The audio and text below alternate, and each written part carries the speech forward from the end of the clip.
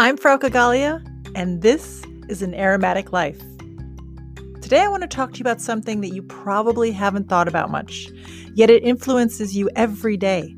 It shapes how you perceive the world around you and how you respond to it. I want to talk to you about why smelling is so personal. I want to explore why it is that when two people smell the exact same odor, they can have such different responses to it. Why is that? Why don't we all perceive, for example, cow manure as bad and roses as good? In fact, you or someone you know might like the smell of cow manure and maybe can't stand the smell of roses. The truth is that we perceive odors and respond to them based on our own personal experience with that odor. That's what I want to explore today. So let's get started. Enjoy the episode. So I used to do in-person aromatherapy workshops before COVID when we can all be in a room together. The good old days, you know. And one of the essential oils that I'd use in the workshop was lavender essential oil. You might not believe it, but it was a very polarizing smell. There were always a couple of people in the group who couldn't stand the smell of natural lavender. And my theory for that was that here in the US, we have a really distorted sense of what lavender really smells like. I mean, the smell of what I, as an aromatherapist, would call a true lavender, distilled directly from the plant. You see, most, if not all, of the laundry detergents, shampoos, the soaps, our cleaning products, everything on the market that's labeled as lavender is made with lavender fragrance and not with pure lavender essential oil. And the lavender fragrance might have some natural lavandin in it, but it's a synthetic composition more or less. I'm not going to debate the benefits of natural versus synthetic in this episode, but I really just want to point out that those are two very distinct and different smells. The smell of true lavender essential oil is much more herbaceous. It's more rich and complex than the lavender fragrance you find in your laundry detergent. So getting back to my workshops, what I think was happening with these reactions from some of the people in my workshop was that either they'd never ever smelled lavender before, so it was a completely new smell to them, and it made their brain respond, danger, look out, that's new, wait, that's so different. Or what's more likely, because let's be honest, there's so much lavender on the market today, most people have an impression of lavender, that no, what I think was more likely was that they'd gotten so used to the smell of products labeled lavender shampoo, lavender cleaning spray, lavender detergent, that when they smelled actual natural lavender essential oil in my workshop, they perceived that smell as really harsh, which made them go, ew, and made their head turn away in disgust. I bring this up as an example to show you that even a scent like lavender, which pretty much all of us have an association with, is not universally loved. You can't assume everyone's going to like the smell of lavender essential oil. So why is that exactly? Why don't we all like the same smells? Well, the short answer is because no two people have had the same life experience, not even siblings. You see, we each develop our own unique preference for smells as we go through life. I like to say that we each have our own personal smell journey. And that journey begins in the womb and continues up until today. When you react to some smell, good or bad, I think about how quickly we respond. It's amazing. It's so instantaneous and so subconscious. But when we react, it's based on all of our life experiences. I'm talking about everything you've ever experienced in life as a fetus, as a baby, as a teenager, as a new parent, all of it, right up until this very moment. By the way, did you notice how I just said fetus? Yep. Your smell journey starts from the moment you were an embryo in your mother's belly. From that moment you were conceived up until this very day, every odor molecule that's passed through your nose and mouth has influenced what you like and don't like. All right, so let's explore how we develop odor preferences, how we come to love certain smells and despise others. To understand this, you need to know how our sense of smell shapes itself. First of all, as far as we know, every one of us starts smelling with a clean slate. We're not genetically predisposed to like one smell or another. So the smells that your mom or dad might like, you might not care for at all, and vice versa. Liking and not liking smells isn't genetic. To put it another way, it's not nature, but more nurture. So let's look at how our sense of smell shapes itself. It all starts in the womb. Your sense of smell starts to develop as early as 6 to 7 weeks into the mother's pregnancy. At this point, the embryo starts to develop olfactory neurons, which are the nerve cells that help to process odors in the brain. That's where the chemicals from the outside get translated to the electrical so they can communicate with the brain. Remember, smelling is in the brain. Then, just a few weeks later, the fetus develops nasal cavities, which means you start to have the foundation of a nose. And then, soon after that, a connection is made between what the fetus inhales through the nostrils and what she tastes in her mouth. What's really fascinating is that around week 7 to 10, so around the 2-month mark, the fetus can actually react to chemical stimuli like the freshness of mint or the spiciness of pepper. So if the mother is, let's say, eating something seasoned with pepper or she's drinking peppermint tea, that can be sensed by the fetus through the amniotic fluid. Remember, this is the first 2 months. Okay, so then in the 3rd month, the olfactory smell receptors start to form. These receptors are what will later identify odors in the outside world. So they capture the odor molecules up into the nose. And then in months 4 and 5, these olfactory receptors are connected with the olfactory bulb in the brain. And what this connection does is it creates the smell gateway from the outside world to the brain. So that's months 4 and 5. By the 6th month, the fetus is ready to detect odors. Of course, to be clear, there's been no research done on fetuses in the womb, but there has been some research on preterm infants that suggests the fetus is able to smell throughout the 3rd trimester and maybe even earlier. So now you know that your mother was the first influence on what smells you prefer. Simply based on what she was eating and drinking, that started shaping odor recognition in your brain. When you experienced it, you became familiar with it and your brain registered it. Okay, so now the baby, let's say that's you, now you're born. Well, research has shown that a newborn can recognize its mother within 3 hours of being born. It's a special bond that only mother and child are able to have. Not dad, not grandma or grandpa. It's all because of smells. You see, the amniotic fluid that the baby's been living in for 9 months, that fluid contains chemical components of both the baby and the mother. And so the mother has a really strong smell of amniotic fluid on her skin when she's just given birth. And newborns love the smell of the amniotic fluid. It's so familiar to them.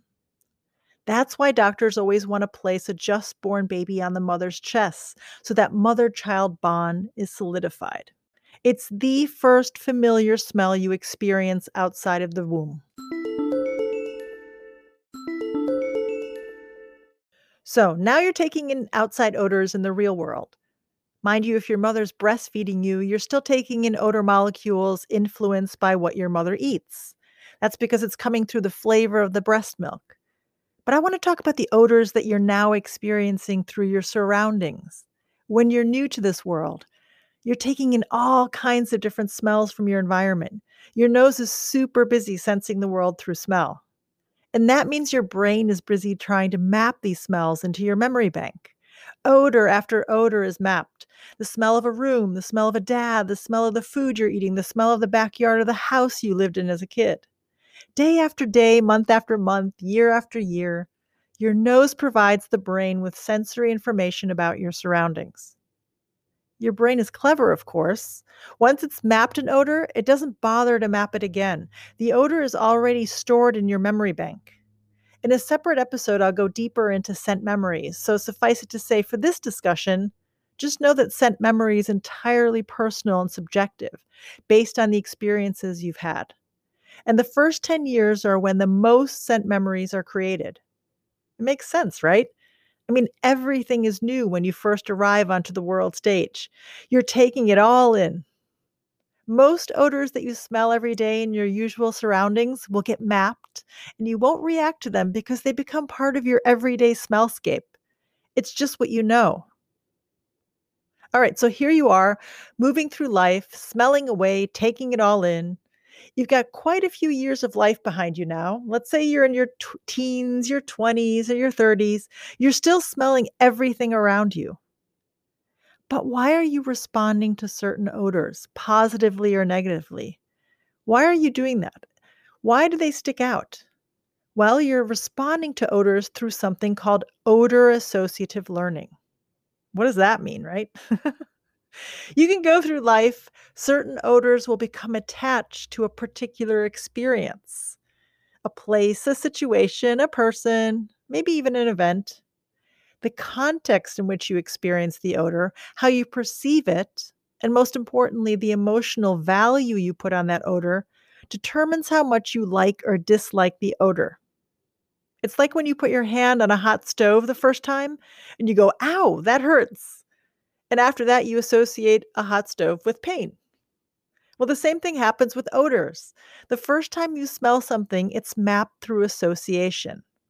So let me give you a more concrete example. Let's say you're on vacation and you smell beach grass at the sea. It's a pretty common but distinct smell when you're near the sea. There's a lot of beach grass around, and the smell is kind of a combination of the grass, the air, and the sand all hitting your nose together. So here you are sitting by the sea, and subconsciously your brain is busy searching its memory bank and trying to attach the experience of smelling this beach grass to the knowledge it already has. It's going, have I experienced this before? Yes, no.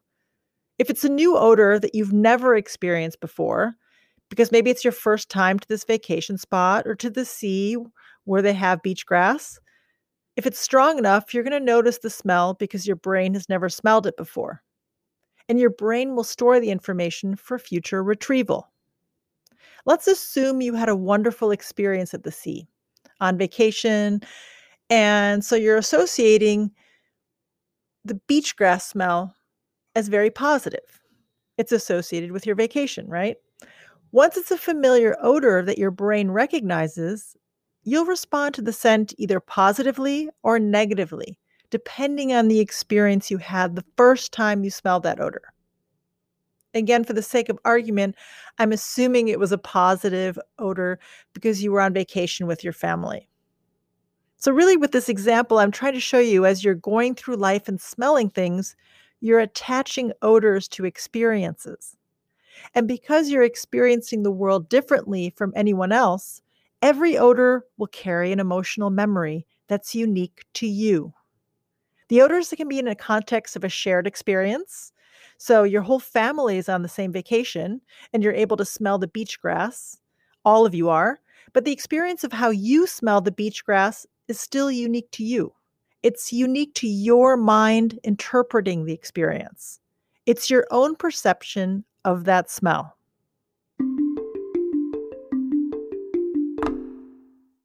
Let's talk about all the different things that influence your odor preferences. There are a number of factors involved, actually. For instance, age. How much life odor experience have you had? Depending on how long you've been on your smell journey, that'll determine how you respond to smells. I think about my teenage boys. Sometimes they'll call out a smell that seems really odd to them, like, I don't know, like peppermint tea. So I've started drinking more peppermint tea these days, and my son will say, "Oh, mom, what are you drinking?" And then giving me a really disgusted look. He's not tasting it, mind you, he's just smelling it. But that scent isn't familiar to him. He doesn't chew a lot of gum. He doesn't eat foods with mint in them. He doesn't even want any green bits in his food. It's that familiar to anyone else out there? Whereas for me, the smell of peppermint is soothing. It reminds me of spending time with my grandmother, where every evening she would have a cup of peppermint tea. I think if I drink peppermint tea often enough, with time, my son will become more familiar with the smell and he'll start to associate it with me. And I'm assuming he'll start to make a positive association with peppermint. So that's age, how much odor experience you've had. But then there's also location, where you were born and where you've lived throughout your life, where you've been experiencing odors. So let's say a person who's born and raised in Minnesota and has always stayed there, they're going to have a very different smell journey to someone who's moved around a lot throughout their life. Say a person who moved from the US to Japan and then to Argentina. That person's smell journey will be mapped quite differently. So that's location, where you've smelled things in your life. Then there's also cultural context of smells, meaning what one culture finds acceptable may not be acceptable to another culture. So take, for example, the US and Britain and the smell of wintergreen mint. It turns out that Americans love the smell of wintergreen mint, and the Brits, they can't stand the smell. Why is that? Well, in Britain, the scent of wintergreen is used in various medications, so it has a really negative association that's connected to illness and medicine. Whereas in the US, it's associated with candy and gum, so positive associations of sweetness. So that's cultural context, what your culture finds acceptable. And of course, there's memory associations, the link you have to an odor you've experienced in the past. Scent memories are vivid, they're emotional, and they give you a real visceral response when you smell an odor that takes you back in time. Again, scent memories, that's a deeper topic that I'll get into in another episode. But it gets even more personal than that. There are even more factors that determine whether you like a scent or not. There's the factor of your mood at the time of smelling the odor. Were you happy, sad, tired, grouchy? Your emotional state influences how you perceive the odor. Then there's the factor of how the odor came to you. Was it through the nose or was it by way of eating? There's the factor of the circumstances in which the odor came to you. Was it sudden? Was it progressively approaching you over time? Was the room dark or light? Was the space warm? Was it cold? And then there's one of my favorite factors, the expectations or thoughts about the odor. Maybe you've smelled something that you thought was one thing and it turned out to be something completely different. Or you were told something was supposed to smell one way and to you it actually smelled completely different. So needless to say, smelling is personal. It's not a one-size-fits-all experience. And each of us is on our own smell journey throughout our life.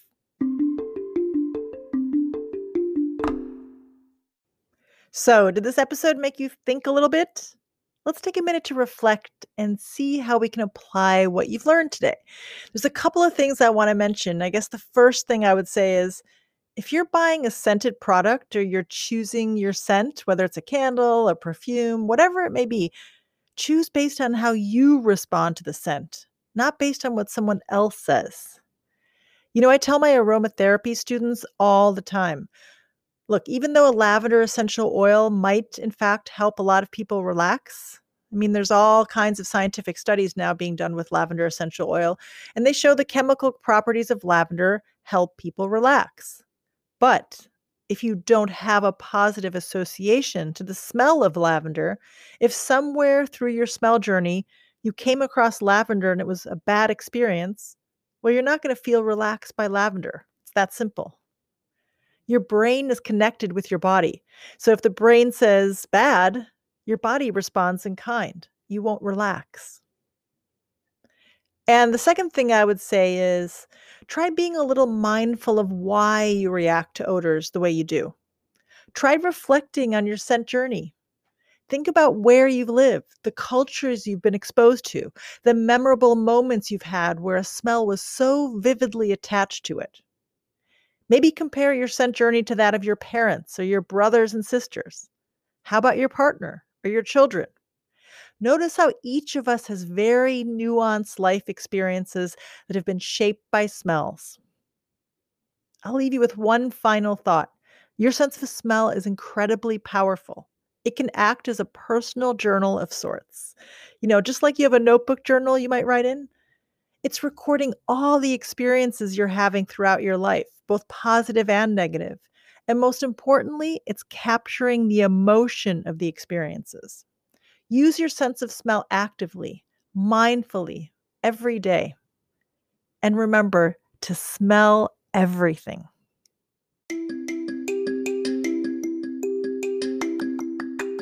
Thank you for joining me on An Aromatic Life. If you're interested in learning more about your sense of smell from all different perspectives, subscribe to the podcast and invite your friends too. And it would be really helpful if you could rate the podcast so it helps others find it too.